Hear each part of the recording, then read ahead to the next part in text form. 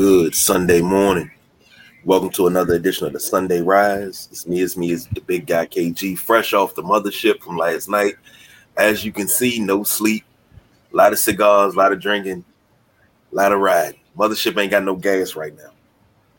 Sitting in with the boss BJ. Good morning. And the incomparable Midnight Rider. What's up? Fellas, first and foremost, like we do every show, how y'all feeling tonight?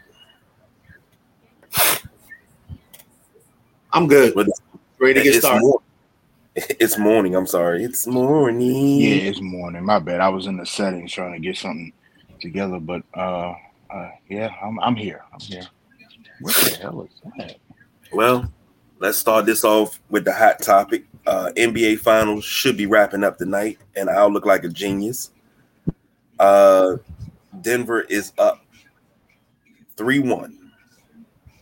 I'm sorry, it should be ending tomorrow. Damn, they don't have an NBA Finals game on a Sunday. That's rare.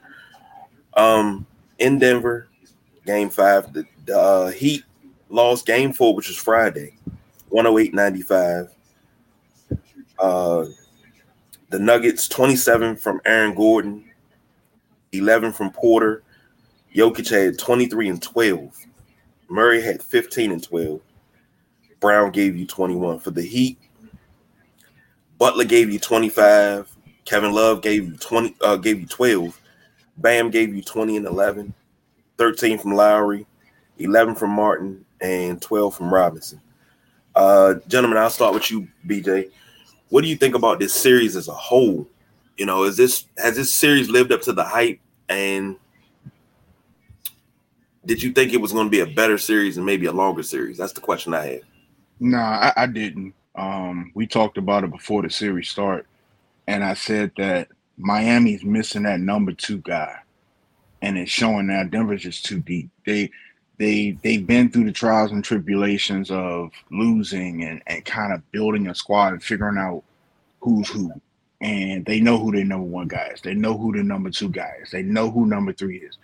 They got the guys to buy in and play the roles. And I'm not saying Miami doesn't, but Miami needs another score. And that's why I said a couple podcasts ago, build a Miami would be perfect if that could happen, or if they could get Brown or somebody like that. They have to get a number 2 dog, a legit number 2 dog. They just don't have the firepower with Denver. So the only thing that's going to surprise me, I expect Miami to fight and try to get that next game. That's what they do. Miami's a scrappy team. When their back's against the walls, when they play the best. And I thought the last series, the Boston series, they lost that when their back wasn't against the wall and it was up 3-0. They're like, oh man, they went on vacation for a little bit. They have to play with a chip and an edge. And I said it before, when you have to play like that all the time, it's exhausting. Denver doesn't have to play like that. This is Denver 85, 90%. They don't have to give 100% because they have multiple guys on the team that any night can do it. Jokic is going to do it. Murray, then you got Porter Jr., you got KCP, you got all these guys that can do something. Can do something. I had a little distraction here, but yeah, it's not a surprise. I think it'd be surprised if it doesn't go to 6. But other than that, I feel bad for Jimmy Butler because this will be his second finals loss.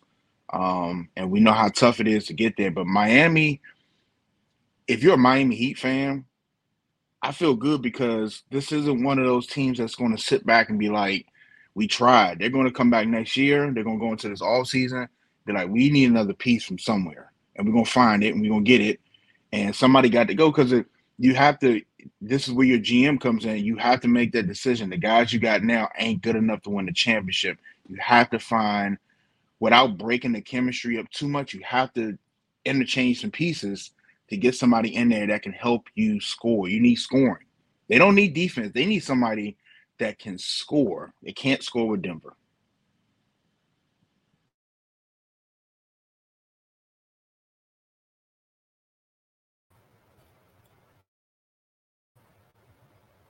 Sorry about that. Try not to be a mute monster. But Totally agree. I mean, you can't say it any better.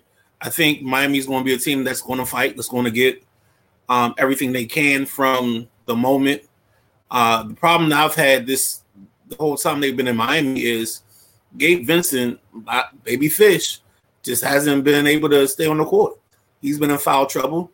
You saw a masterful game by Aaron Gordon the other night. I think he dropped 27, and we weren't expecting, or we haven't seen Aaron Gordon drop 27 or 20 plus in too many situations. And that was the beauty of that game that night, was Aaron Gordon carried them the whole way, because then you only had like 20 something from Jokic, and you had like 12 from Murray.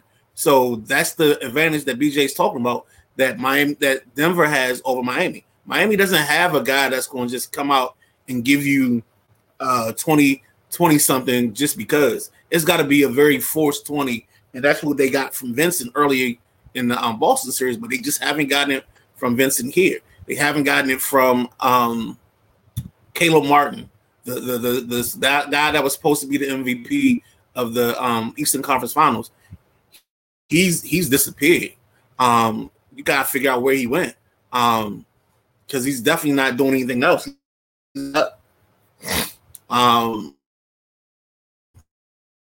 So it's amazing watching this series and watching them play it out, and watching this guy just not post at all. And then if we on him, Duncan Robinson's only giving here. They don't have, like BJ said, the second or third guy. And you thought it was going to be Bam, the way he started in game one with his 26, but he hasn't come back to earth. So Miami's in a dogfight, and this is how they like it. I would love to see them make it to 6. So I'm right and KG's wrong, but we'll see.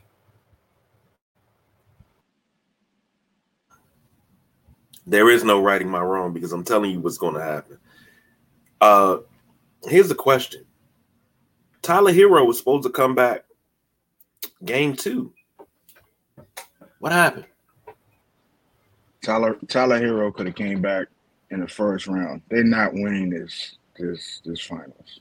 It's just he's not the second guy. Even if he comes back, he's one of those Miami players we talk about where they have to give 150% for them to be relevant. It has to be the game of their lives. You can't have a game of your life every other game. This is like, Caleb Martin last series went off. You get here, and now the dynamics are different. And let me say this, Lord, no, I love this for Aaron Gordon, because I think his expectations shot up after he was in the dunk contest, and I don't think they were realistic for his game. And now he's somewhere where, and it's okay to not be the guy, but have the backup in case, hey, I'm off tonight. So, you got Jokic, you got Murray, you got Porter, you got all these other guys. So it takes a lot of pressure off you to perform. Everybody can't do that. You got to appreciate guys that can find a role. I just hope he doesn't bolt and leave and go somewhere else, and then he's back in the same situation where a team is expecting him to do this every night. He's not going to do it every night. As far as Bam, I think another issue for Miami, which is kind of draining their energy, is having to worry about Jokic. It's draining. It's draining. You're giving everything on one side of the floor, and then you don't have it on the other end. And this makes you appreciate these two-way players, in our history. You just, name them, that could give you on the defensive side and still produce on the offensive side. But it is what it is at this point. This is just Denver waiting, to celebrate, and this is the kids overseas waiting to get their Miami Heat championship here. That's all it is. They're not coming back. It's this is over. Well, Edwin says Miami needs size. Bam is a power forward or a big small forward. He also says Tyler Hero's offense and no defense. But, Tyler Hero's supposed to be that gangster, that dog, that's what he was. And I'm like, where's that Miami? As long as his TV's in the crowd and not real people, you can get that. If that's the case, you need to get you a gym run then. If you play better when there's nobody in the stands, you need to get a gym run. Then go get a gym run. Go to buy a run and shoot. Open it up for 24 hours and run in there for 82 games. I got the solution. You blindfold him. You send him to Mr. Miyagi, and he work with him. And he has to play blindfolded from now on, and it with earplugs. That's how he has to play. And he probably, it'll probably take a couple years, but you might get something out of him there. But here's my thing, and I'm not dogging Miami, but I said this at the beginning of the series. And the first thing I said was, is Miami going to have the same energy they had for the Nuggets when they were waiting for them outside the tunnel? I think they had the same energy. They just don't have the effort and the talent ability. Like, I got in an argument earlier this week with somebody because everybody was acting like Kyle Lowry is like this playoff stud, and like his numbers, he's had his moments, but his numbers don't match up. And all people kept saying is, "Oh, it's playoff Lowry." No, playoff Lowry's a dude that don't show up sometimes. And I literally did. I got it in my email where I'm looking at all the series because I had to break it down because the way they argued with me, I thought I was maybe wrong, but I know I wasn't wrong. So I had to look it up and looked at his stats. And if you look at certain series, he does show up sometimes, but he has enough. They raise his hand and say I'm present, as well as days where he's not there and he's absent. So it's just amazing to me. But it's always funny how narratives get written. And we'll talk about narratives a little bit later on because fans see certain things and that's what's sticking in their head. For me, what's stuck in my head is Lowry doesn't show. Somebody else, Lowry's a dog in the playoffs. So it's interesting how we play these narratives out. I've never heard nobody say Lowry is a dog in the playoffs. No, I've heard it. I've heard it. And I just had the argument. And I'm glad Midnight Rider said it because when they traded for him, you start hearing it. I'm just like, I'm not trying to be funny, and I'm not dogging Kyle Lowry, but he's a role player. He's not. That's not your second guy. That can be your third guy on some nights. If like Midnight Rider said, if he come and raise his hand, he's there. But otherwise, this is a guy. Bring the ball up the court and give it to somebody else that can do it. That's Kyle Lowry, and this is compared to the Hoodie Mello. Like you do all this. You're all this talking, all this barking, and there's nothing on the court. Don't forget to put playoff P in that. Playoff P. But you know what it is? It's the moments. So he had a moment in that finals run with Toronto, and that's how he got on. And if you were on my timeline on Facebook during that, I was like, DeMar DeRozan is somewhere kicking himself and pissed and he probably got a hit out on him. Because all of a sudden you showing up in Toronto now in this playoff series with Kawhi, but you never showed up for me when it was just me and you. And that's what I always posted that. And again, maybe it's a fan perspective, but it's what I saw. And the thing is, DeMar DeRozan can't be mad at Kyle Lowry. Either you're that guy. Either you're that guy that brings it out of these players. I say it all the time. The example was a couple years ago when Russell came here. There was no nonsense for a short time in Washington. There was no nonsense on the court. Now, I'm not going to say about upstairs and the GM stuff, but on the court, if you weren't playing as hard as zero, there was a problem on the court. And that was the first time you had seen that in this city in a while. Accountability on the court. It took Brad's numbers up. It took everybody's numbers up. That team played with the same heart. Russ. You can say whatever you want about Russ, but you leave it all on the court. And if you're not that person, if you're Kevin Durant, if you're Kyrie Irving, if you're Paul George, you can't bring this out of people. You just everybody can't do it. Jimmy Butler in Miami, even though he don't have the bullets, he got the gun. The gun pretty. it's a shotgun. It just don't have it has one bullet, and that's their one win. It might have two. He may have found one somewhere. Maybe they shipped it overseas and there's a special bullet, and they might have one more in the gun. That's it. Well, I'm gonna say this. Two things. Number one, with Russell Westbrook, wherever he played at, the star of the team that was there before he was there, they had their best season. Statistically, you can't argue that. And anybody that wants to argue that, we're talking apples and oranges if you want to argue that. Because, you want to talk fruit, but you're not talking. Okay? Secondly,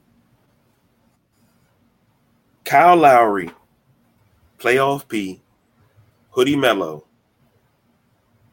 These are, and let me rephrase that: Playoff Lowry, Hoodie Melo, Playoff P. All these guys that come up with these quirky names they're supposed to make them dogs. BJ told me something a long time ago. When you come into some place and they didn't give you that nickname, the public didn't give you that nickname, you can't give yourself a nickname. You can't. And Playoff Lowry is non-existent. You had that one run in Toronto, but everything else is non-existent. What have you done since then? He's a point guard. He, in the general sense, bring the ball up, distribute. He's never taken over a game. He's never put the team on his back and said, "You know what? I got y'all." Same thing with Paul George. Paul George in Indiana was a better player than any other version of Paul George even before and after the leg injury. After he left Indiana, he's never been the same.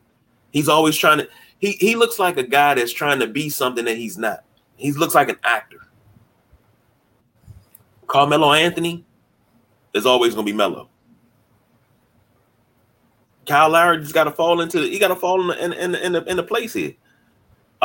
Edwin says Miami needs Embiid, Beal, or Miles Turner and Beal.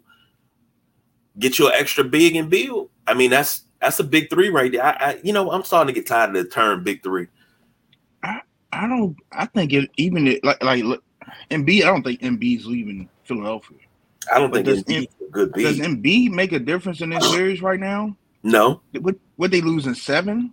Embiid seems like he spends more time in the game on his back than he does under the basket. And that's what I'm saying. And we talked about this last time. The NBA and the big man, that's the problem. And Embiid is not in that category where he's going to check Jokic all game. It's not going to happen. It's not going to happen. Jokic's going to put up triple-double. I'm trying to think of a big in this league that can slow down Jokic. I thought it would have been Bam because of his athleticism, not his size.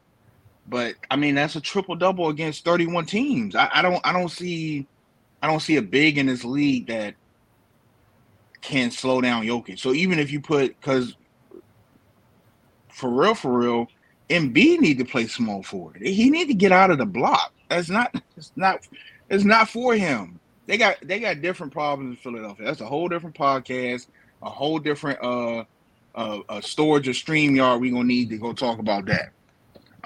But it's just that's an NBA problem that we talked about, and I think that's why, not to take away from Jokic, that's why he's so dominant. Is because there's no guy in sight. There's no guy in the draft this year coming out next year that's going to check this guy. This is okay. As a GM, we got to reconstruct our roster to have 3 or 4 big guys just to foul him. This is Shaq all over again. He's just from overseas, and he got brothers in the stands. Not as dominant. Never. I think Shaq is on League is on. I think that's once in.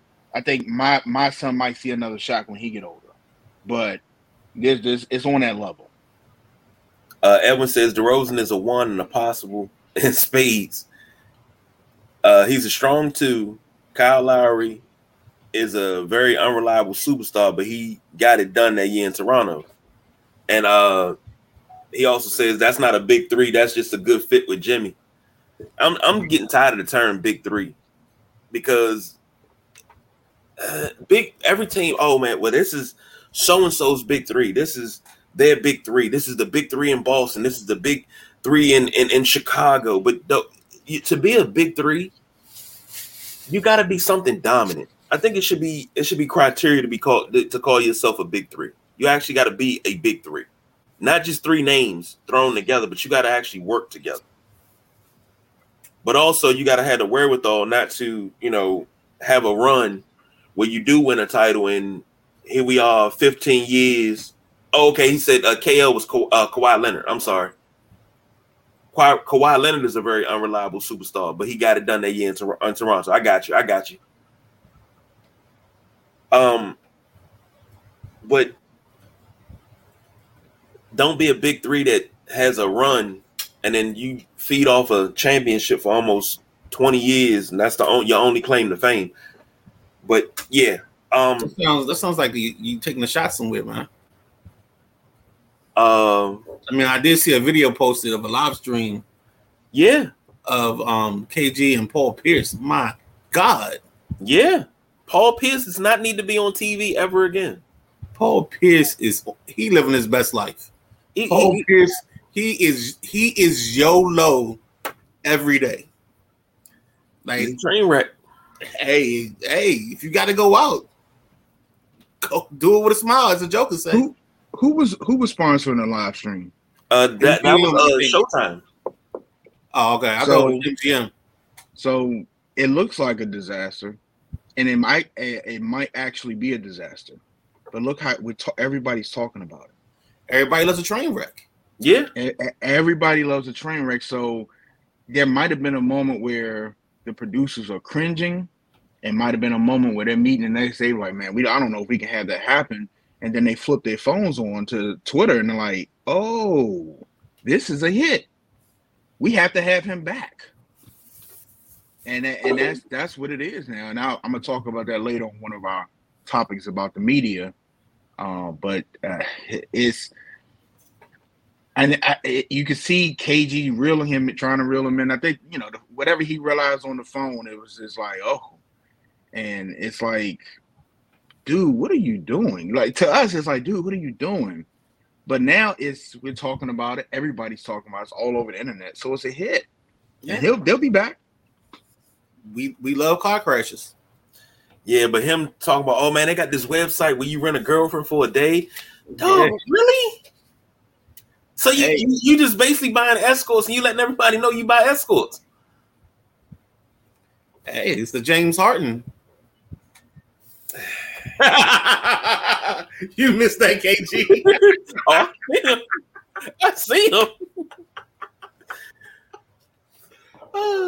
But I had to make sure the wife wasn't behind me. Wizards front office. They're moving and shaking. I think they're moving in the right direction. What do you guys think about the moves that, before we jump into our next topic, what do you guys think about the moves that the Wizards front office is making to kind of sort of make themselves a little bit better? Go ahead, BJ. Because I know you. Let's just get the captain, the pessimism out the way, so I can bring down. I'm not going to, because I agree with y'all, and it's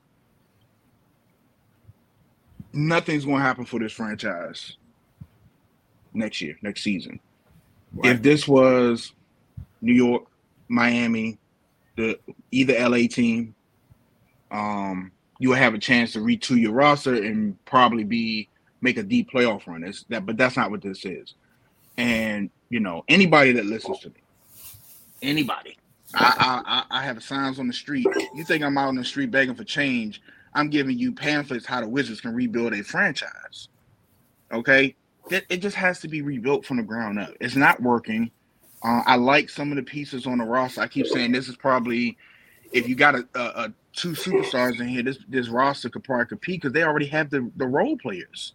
They already have the bench, which is a fucked up situation if you think about it. Like, you draft to have superstars to win. They've drafted a complete a symbol for for superstars. That's what they have. They don't have any guys, and I'm not going to say any names. They just don't have any guys to do what they need to do and compete and have their fans enjoy basketball. But I will give this a chance. That's completely retooled. Maybe, the word had got to Teddy about this being a joke, because it is. And maybe it's more guys like me than I think that, like, I'm not stepping in that arena again until this is taken seriously.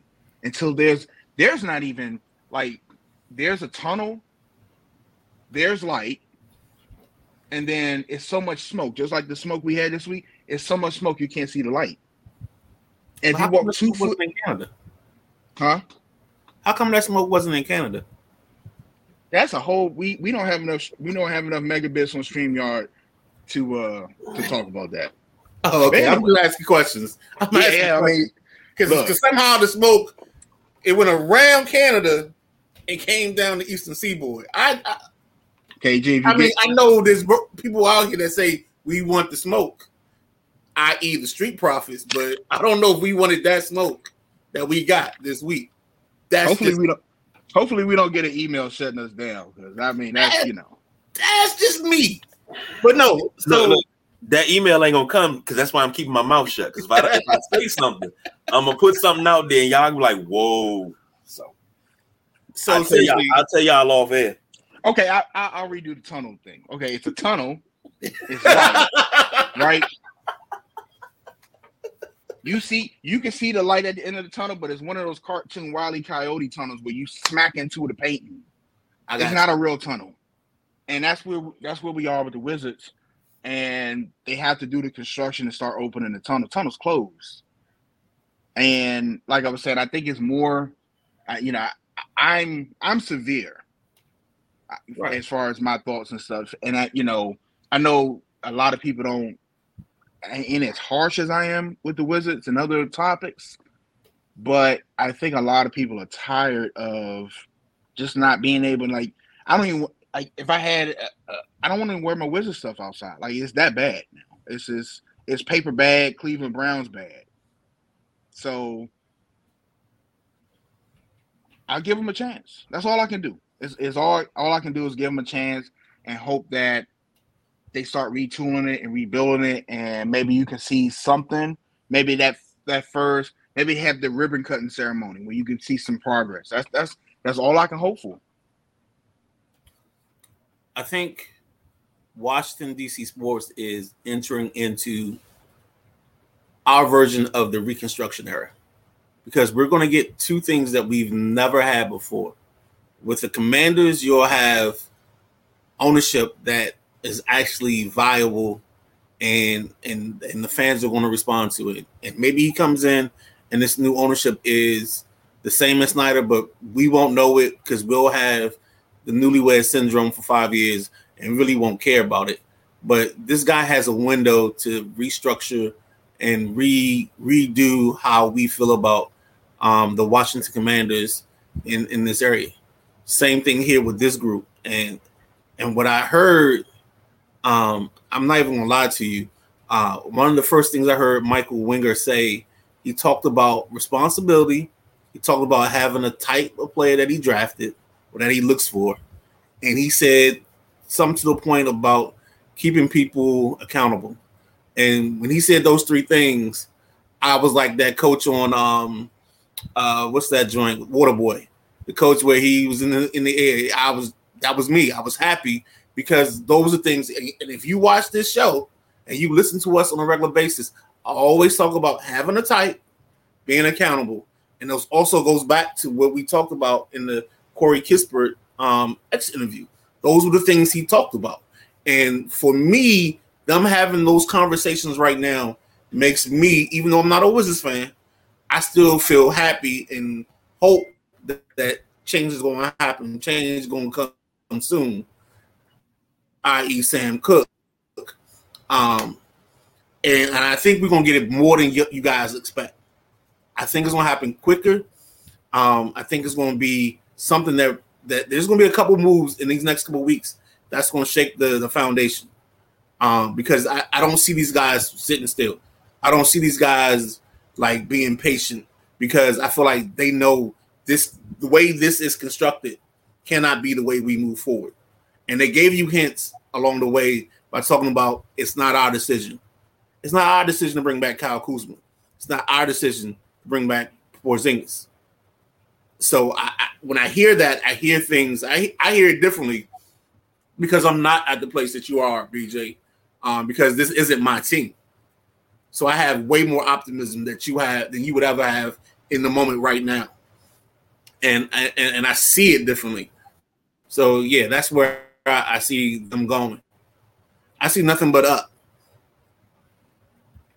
Well, Leroy has a question. He says, how is Baby West keeping his job? I think Baby West is in the same predicament that Ron Rivera's in. Well, and so it's kind of like you can't throw the stick of dynamite yet. I mean, you could go, you got to chop it up in pieces and throw it, if that makes sense. You got to tear it down, and then who wants to come coach this? Nobody wants to come coach this. This is a disaster. Until you had that ribbon cutting ceremony. And with the Midnight Riders talking about these moves that, could happen in the foreseeable future, until you had that, you can't ask somebody to come and be like, hey, look at this shitty-ass roster and all these issues we got. Come coach this. You can't it's just nobody, all the names that were out here over the last week or so, or they could be thinking, hey, we'll give them a chance because it's so dysfunctional. You have to be honest with yourself. It's so dysfunctional. How can anybody coach it? How can anybody if they made the playoffs, like he has to win Coach of the Year. Like he has to win Coach of the Year, and there has to be a statue outside Capital One Arena of Wes Unseld Jr. Like this is a train wreck. I don't think people understand the severity of where the Wizards are right now as a franchise. Upstairs and on the court, this is a disaster. This is the Exxon Valleys, and I'm showing my age. This is that. This is years of mailing Dawn dish detergent to clean ducks. That's what this is, and it still has lingering effects to this day. What was that? 30 years ago? Yeah, that. It's probably over 30 years. Yeah, that's what this is. This is it's absolute disaster. See, you see it as the Valdez. I see it as my man from New York landing the plane in the river, in the Hudson River, and saving people. Like I think we're at a point where, like, we almost had a disaster, but because we've made some changes, we can kind of save it. You know what I'm saying? It's almost like the movie Flight.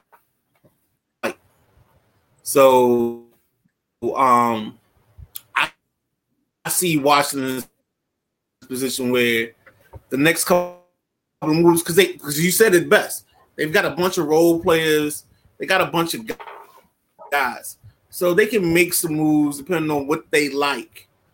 And you might see some people back here. It's going to be interesting how they play this out. And Leroy says, I don't understand how you fire the GM and not the coach along with him. The GM can't be happy with this coach. Yeah, and like I said, it's just one of those things. I think it's a unique situation because it's so bad. This is one of those things. If you play NBA 2K as a GM, and goes back to what BJ said. I'm sorry. Go ahead, Midnight Rider. No, you good. Go. Because we're on the same thought process. Okay, this is one of them things where you take over as a GM in NBA 2K, and everything's a D, everything. And the first move you make, they fire you. You don't even get a chance. You sign a free agent, you fired. You release somebody, you fired. The fans not coming. You got to change the price of the hot dogs to 50 cents. But like I said, it's just a unique situation. I don't think I think you get, I don't know how you get an even worse rap than you have as a franchise, but I think if you let West Jr. go, given the circumstances and not give him a fair shake, which, you know, I will give the NBA, sometimes they do. NFL is different. I think it looks bad on the franchise. I don't know how you look worse than the Wizards do now, but. Well, I think the other reason West keeps his job is because he wasn't the guy going into Ted's office telling him that we can make the playoffs with this team. And I've said this all along, and I truly think this is the reason you had the demise of Tommy Shepard. Is Tommy kept saying, I got a plan, this is going to work. And Ted was like, well, maybe we should blow it up at the deadline. And Tommy's like, nah, we good. What? We good. And every time he kept telling Ted we good, Ted was like, all right, it's your show. You gonna ride or die with this. And he had that moment where he could have blown it up to some extent at the deadline. We saw the Caps do it. So it's not like Ted's not ambivalent to doing this process where we blow it up. It's just you guys blow it up the right way. And I felt like the second we got to the end of the season and Tommy had his first interview, he was like, well, we're going to try to run this back. Ted had to be like, nah, dog. You know you done fucked up. Excuse my language. But you know you done messed up. So, but after 16 years of Grunfeld, why not? You let Grunfeld have 16 years to do it. You got to change. You got to. And I keep hearing people say that, but there's a difference. There's a difference because of the way you're building this. You're moving forward with three guys that have more basketball knowledge and have done basketball different ways, you know. So you're walking into a new era, for lack of a better word. It's you gotta embrace to figure it out. And to Tommy Shepard's defense, that big three never, well, quote unquote big three. They never had EBT3. EBT3. They never. How many games did they play together? Bill was hurt. Unicorn was hurt. Kuzma was hurt. It's like I think it was like 40-something. 40-something games. That's half the season. They didn't get a chance to play together to, you know, because, you know, and I said this before, when the Unicorn and Kuzma was on the court and Bill was hurt, it seemed like a better team. It seemed like a way better team than when Bill was there. And it has to be eye-opening to everybody. If we're seeing it from the outside, just imagine the guy sitting on the bench. Imagine the coach. Ted Leonsis sees it. And everybody sees it. So. Well, sticking in D.C., Commanders minicamp has pretty much wrapped up almost. A lot of things have come out of this minicamp. I was just looking at something that said that they got Commanders trade rumors. Chase Young headed to the Houston Texans. Why in the world would you try to trade Chase Young right now? But anyway, also the boss BJ brought something to my attention pre-show that I did not know. We got a problem with Eric Bieniemy yelling in practice now? Please explain to me what is going on. And I need to know if I should be outraged, pissed off, or just be like, all right, this is nothing. You ever dated a girl that was crazy? No. All right, so I have. Yes, you have.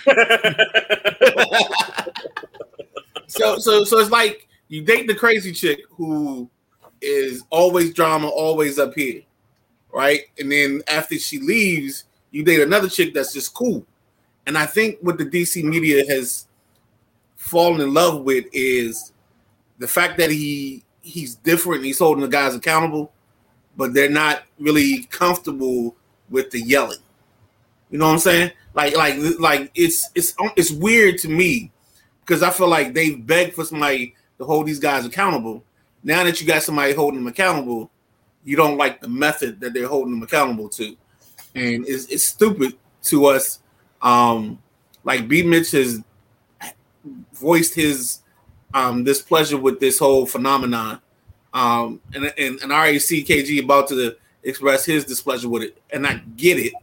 But the other part of this is that we of the podcast world, we of guys born before 1990, we understand what's happening right here. This is what we add.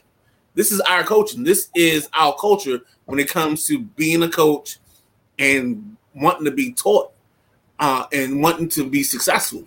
This is what we know. We the guys that grew up with fathers that, like, if he gave you a high five, that was him saying I love you and not him actually saying the words, because we grew up differently.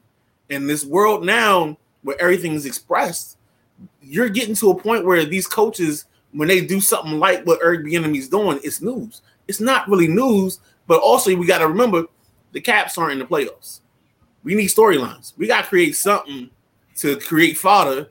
You know, you don't have the Wizards to talk about until like 2 weeks from now when the draft happens and free agency opens. So we got to build some stuff up to get us to be a bridge to get us where we're going. We thought maybe we have ownership in place, but we don't.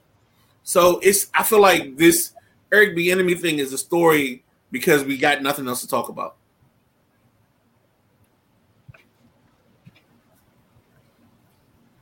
The media has too much access.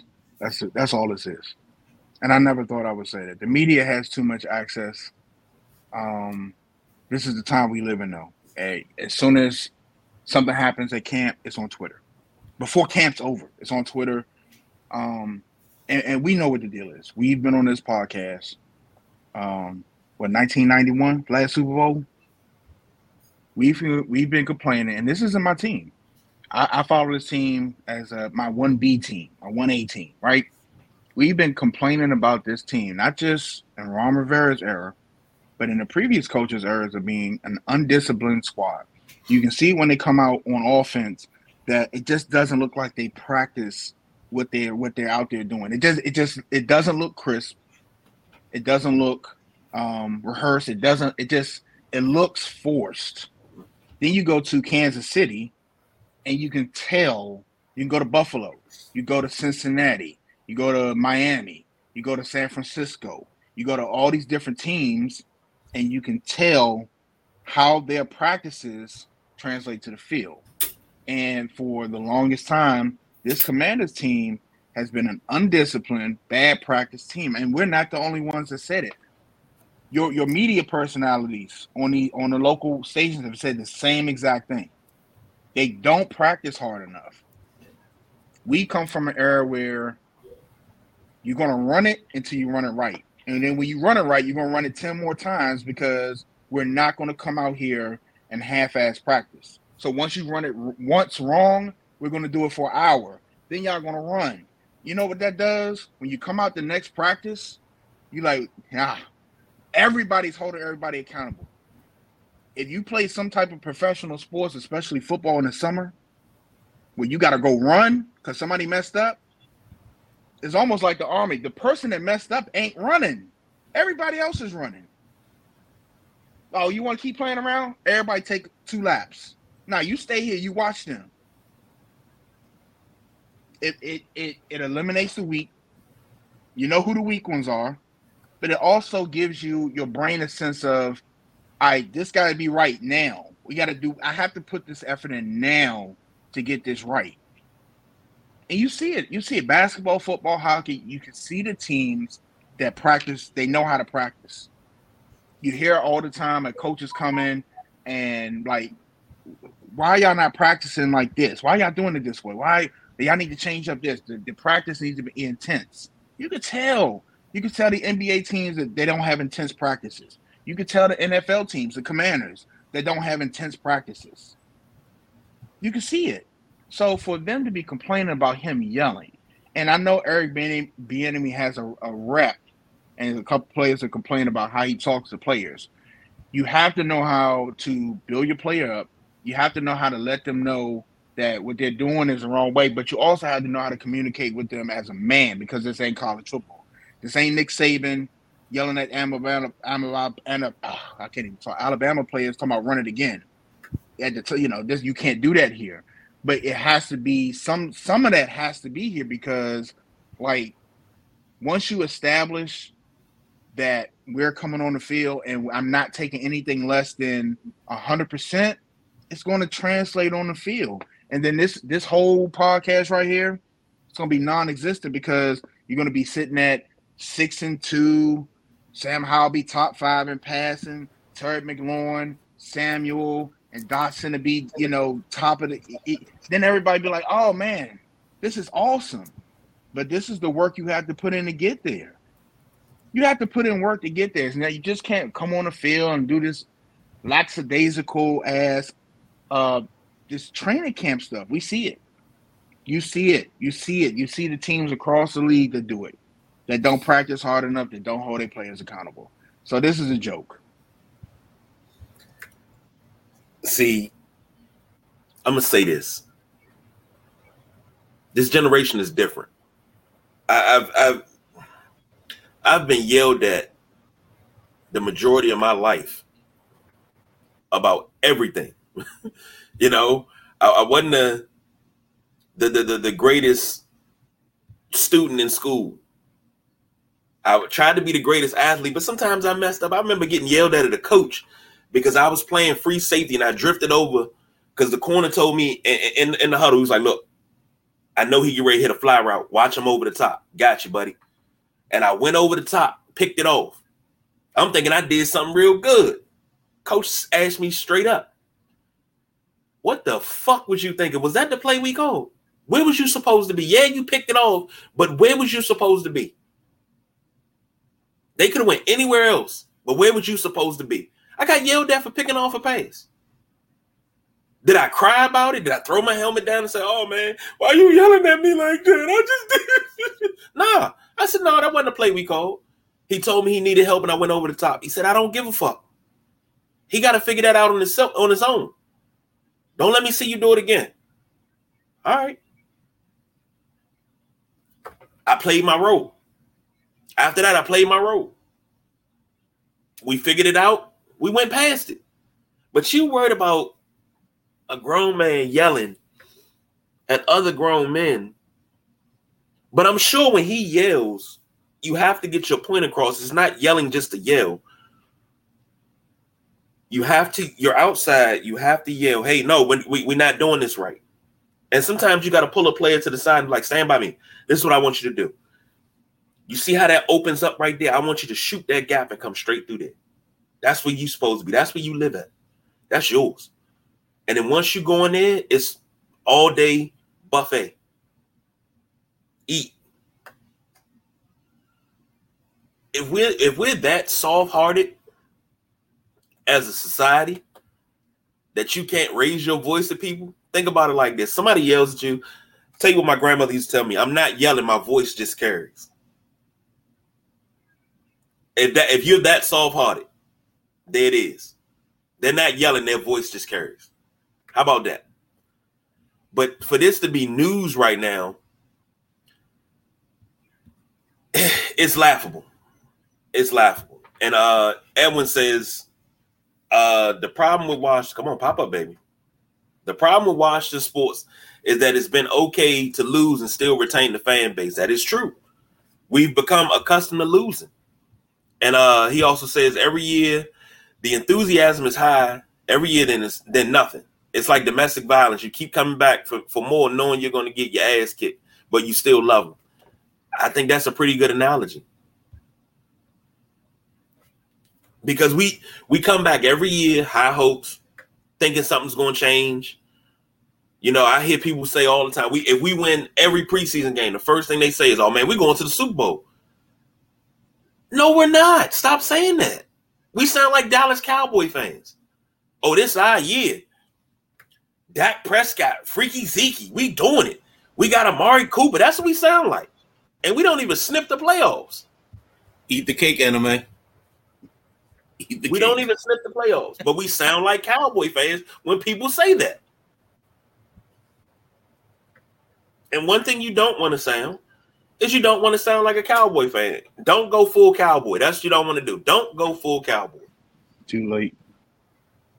Every time they win a game, they beat a team they supposed to win. Yeah, what was that? The year that we came out, we destroyed Jacksonville when RG3 got hurt. He broke his ankle at the beginning of the game, and Kirk came in. I think we beat Jacksonville like 42-6. We finished 3-13 that year. Mm-hmm. But everybody swore me down after that game. We was going to destroy everything and everybody.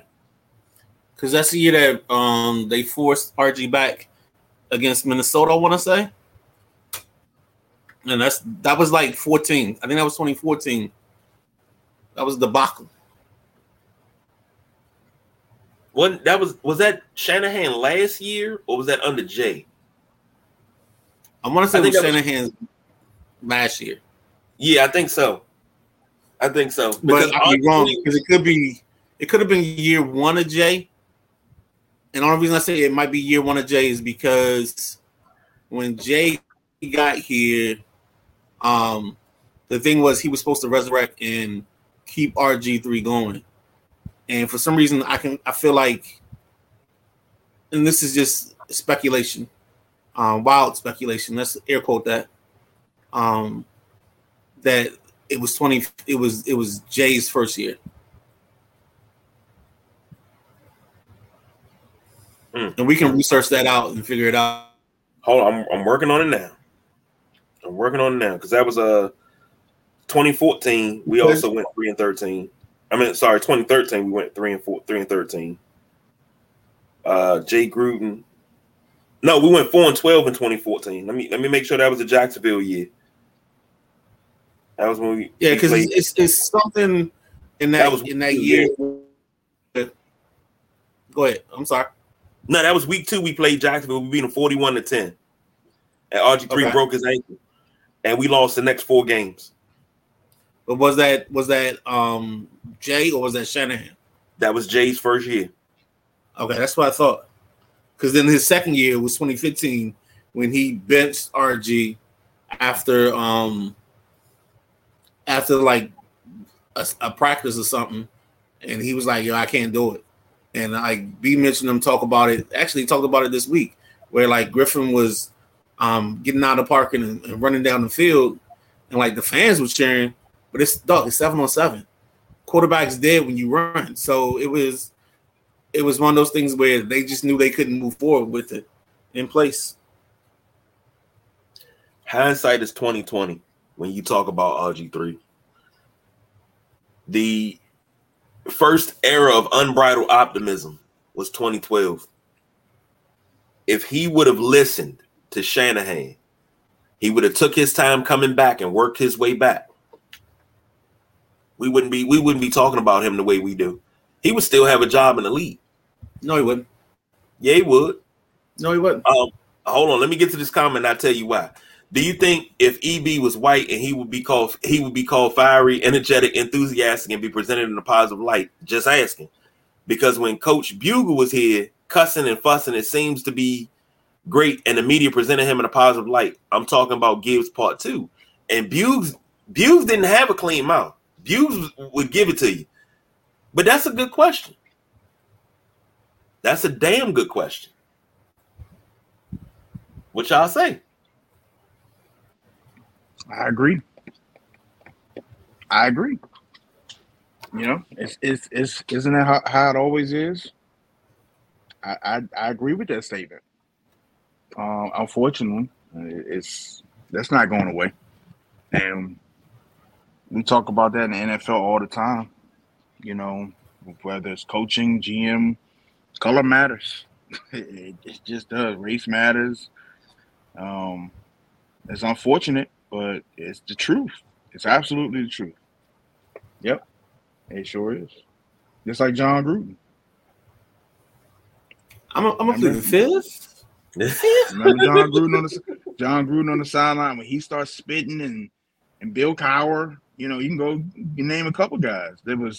That's how we want, you know, our coach to be. That's a tough-nosed, blue-collar coach right there.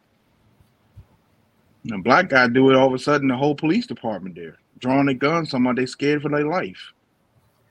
FIFTH fifth. But I'm gonna leave it alone because if I get too deep into it, I'm gonna go ahead and let it be.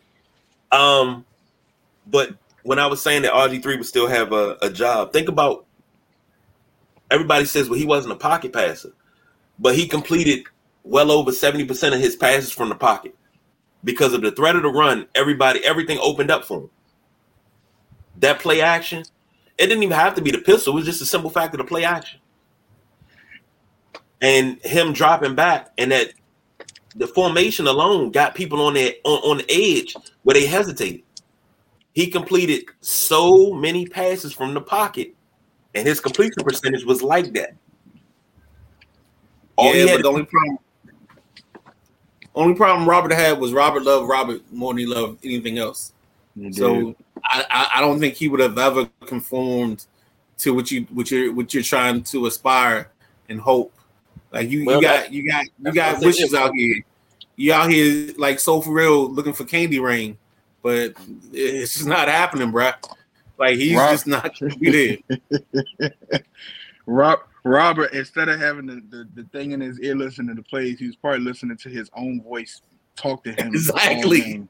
Robert, I don't know who's better than you in this league. It's just you and it's nobody else. That's him talk. He recorded this pre-game for him to listen to all game. He ain't listened to nobody else. So you basically saying he was pulling a Tracy McGrady in the video room? I don't know if it might have been worse than that. I don't think it gets no worse than what Tracy McGrady did, dog. I don't. It might be worse than that. I mean, he might have had we already went there. We already gonna get off air, but he might have had a butt plug in. Every time he get tackled, it vibrated. I mean, I'm just saying. I mean, this guy loved himself. Might have a little butt plug on. Yo, this has got to be the most. This is the Deborah Cox moment of this segment. Maybe a how do we ring every time he threw a pass, it activated itself. You know. No. I'm just saying. I'm just throwing things out there. All I do is throw things out there. Well, I'm throwing this out there for my video game players, and the Boss BJ is the first of. Well, no, because we've had Pittsburgh Steelers on the cover of Madden, but this is the first Buffalo Bill to be on the cover of Madden, and Josh Allen. As you know, we get in the gaming here. If you haven't seen our YouTube gaming,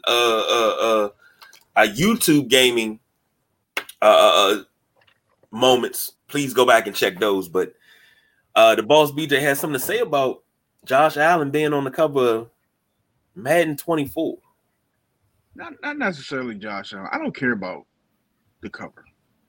I think we talked about Madden the last couple of years. Well, I have, and I think this is an absolute make or break year for Madden. I know I might have said that before, but the game was so bad last year, and it got so much negative publicity. And from what I'm hearing now, the game isn't really too much better.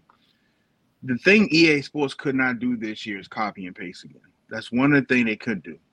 They've been adding new stuff for the last couple of years, stuff that's already been in this game, bringing stuff back that was a hit that they took off.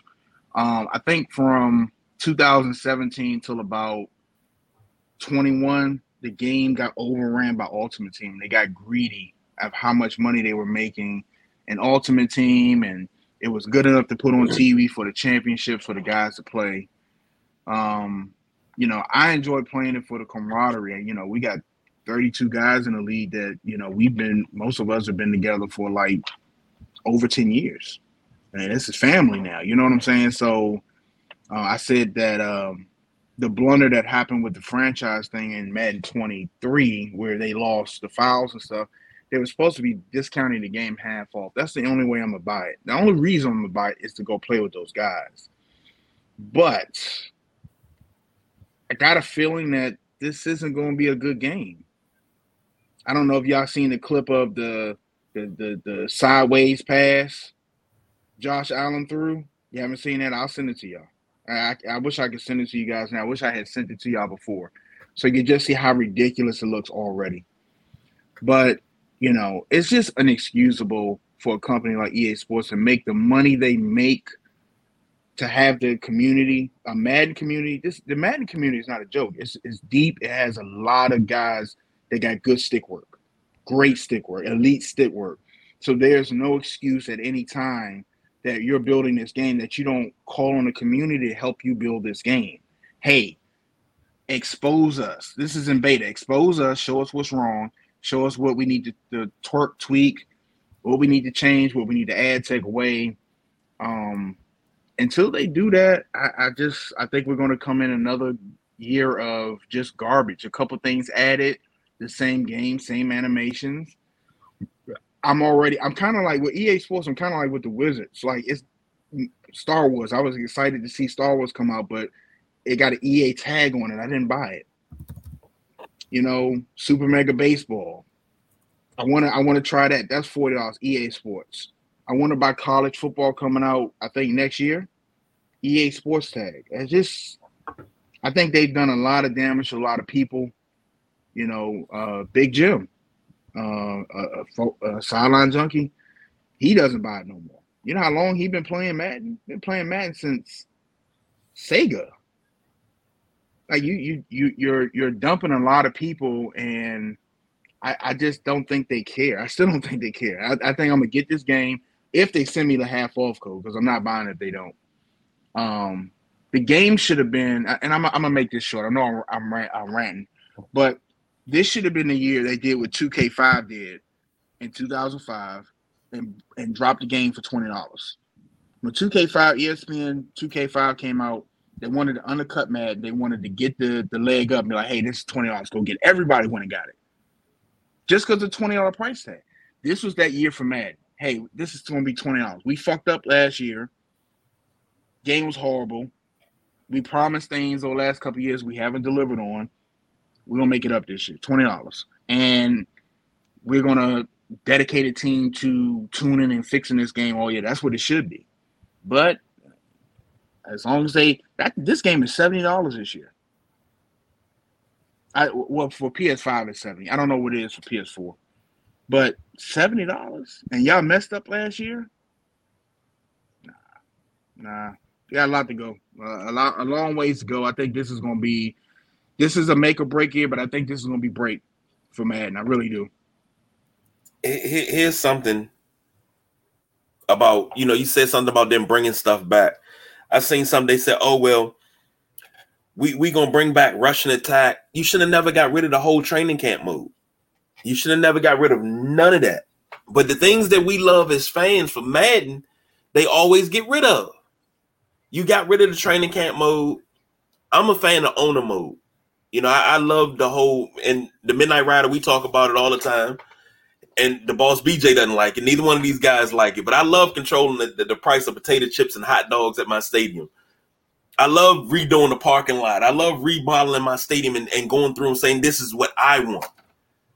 I love looking up in the right-hand corner and saying that my team is worth $4.5 billion right now because I'm number one in the league because I give a great fan experience. That's what I love. I miss having the grade because that was the thing. But EA Sports has dropped the ball so much. And 2K is falling into that too. Because I just got 2K23 the other day. It was free. I was like, all right, I'll check it out. They have me on a boat in my career. I'm on a boat. I'm not in a neighborhood anymore. I'm on a boat. I'm on a huge boat that got all these different decks to it. And I'm just like, this is just like the most confusing thing. I got to go to the top deck to play in the park, and it's not really a park. And then you got the Gatorade, and I'm like, oh my God, this is just confusing. But you're losing me with all this stuff, and then the cut scenes. And like, I was watching Dario play. He playing on PS5, and I'm watching him. And they got the cut scenes for the My Player. He done recorded 3 songs with J. Cole. Bro, what the fuck that got to do with the game? Now, if J. Cole just came and said he's a fan of me and whatever, okay, but I don't want to be a rapper. I want to be a basketball player. This is where they're losing it. No, just you're the old man shaking your hand at the cloud, man. I don't need all this isn't for you. Shit, it's not for you. It's not built for you anymore. No, you create a player, right? You go through this thing, and it's this dude that you got picked before him. You got picked to pick before him. And he's talking shit about you and all that. This dude has a reality show. And he starts talking about you, your girlfriend, told your girlfriend if she want to date a real man, come see. I'm like, dog, I don't need to see that because the first thing I'm going to do when I see you, basketball player or not, I'm going to smack shit out you. That should be an option on the game. Let me smack shit out this nigga. Like, I'm sorry. I digress because I'm getting ready to go there. But these games are... And you wonder why I haven't touched this in a couple years. Look, I just found that out the last 2 days. The way the house is set up, I can lay on the bed and I can see straight down the hallway. And I'll be sitting on the edge of the bed and I'll peek my head around the corner like that. And I'll see what Dario. I'm like, Dario, what are you doing? He's like, oh, I'm in the studio with J. Cole. What are you doing in the studio with J. Cole? Get on the practice court.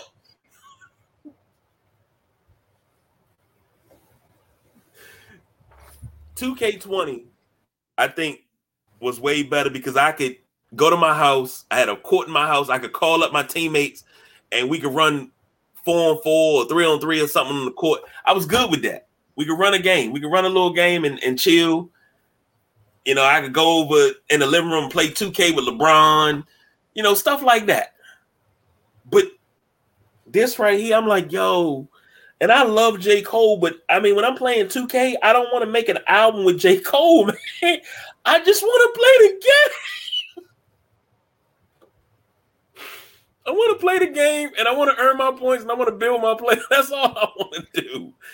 With Madden, I just want to play to my franchise. I don't want none of the extra shit that go with it. Just let me play the franchise. And let me be happy. I don't need sideways passes. I don't need no look passes.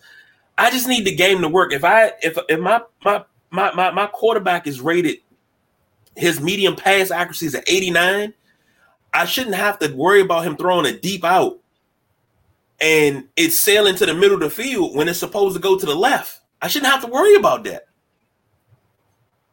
And if you've never been on Sloppy Madden, that's a Instagram page. They show you all the glitches with the Madden. I shouldn't have to worry about none of that. You got a page dedicated to your failures. I shouldn't have to worry about none of that when it comes to Madden. I'm just saying.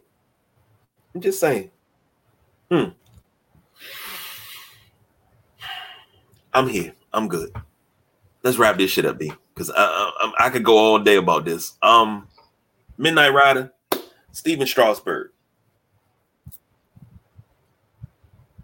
You sure you good? Yeah, I'm good. I don't want to cut you off. I mean, I'm good. You might want to cut a diss track. You know what I'm saying? Before we get off, go look at the TikTok I just sent y'all. It's in the Sideline Junkie group on WhatsApp. Go look at that real quick, and that's gonna sum up Madden 24 for you. What the fuck? That wasn't. I'm done, I seen this. I saw this in the commercial. It's the Patrick Mahomes thing. Yeah. What is it for? It's no pressure on Patrick Mahomes. And the thing is, it should be reserved for Patrick Mahomes. But you can't really. I know, but that's what I'm saying. We're in the next generation of console. This is the equivalent to. Dude, we came through the problem is we came from Atari. Well, I came through Atari, Sega, Nintendo, Sega Genesis, N64, Dreamcast, up to now. So we've lived the whole variation of it. So the difference is, like, this isn't our world anymore. It's like what I was trying to explain to Commanders fans about Major Tutty and, like, wanting something different with him. It's like what you're appealing to, you're beyond the point of what people are appealing to. We're in our early 40s to late 40s. I'm late. Y'all might be mid. I got my AARP card, like, on the way. So I get it. I'm waiting for my little my discount, my 5% off at Denny's. So because I'm a senior citizen, I'm good with it. You know what I'm saying? I'm cool with it. I'm just glad to be here, so I'll get fine. But we're at that point that this isn't geared to our thought process.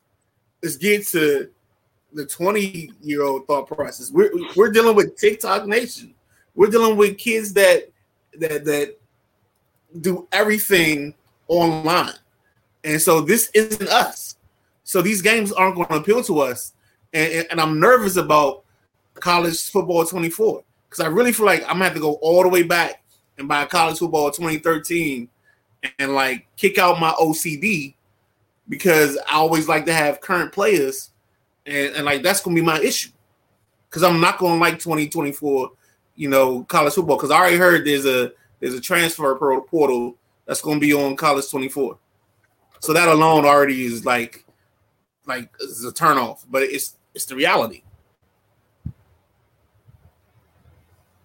It is. You're 100% right.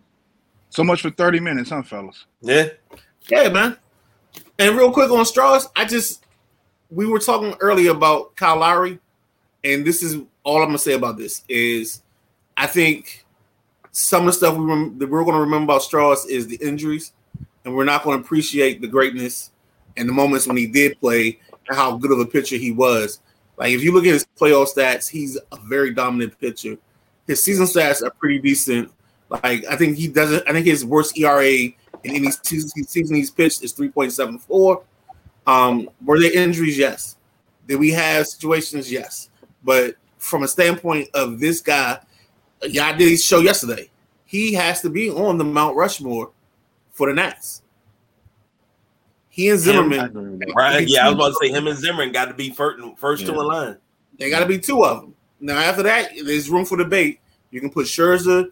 Some people might put Worth on there because he's kind of one of those people where he doesn't have the numbers, but he was the turning point of this team being a legitimate baseball team.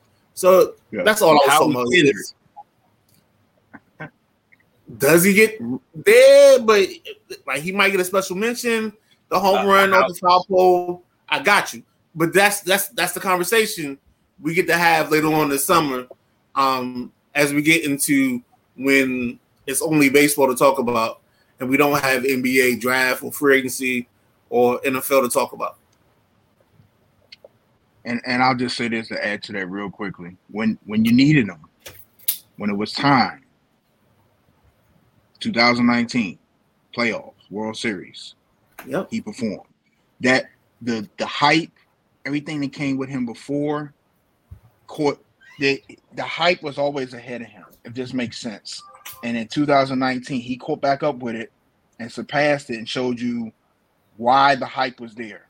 And I think if you're a Nationals fan, if you're a Washington sports fan, you have to appreciate 2019 and him being there.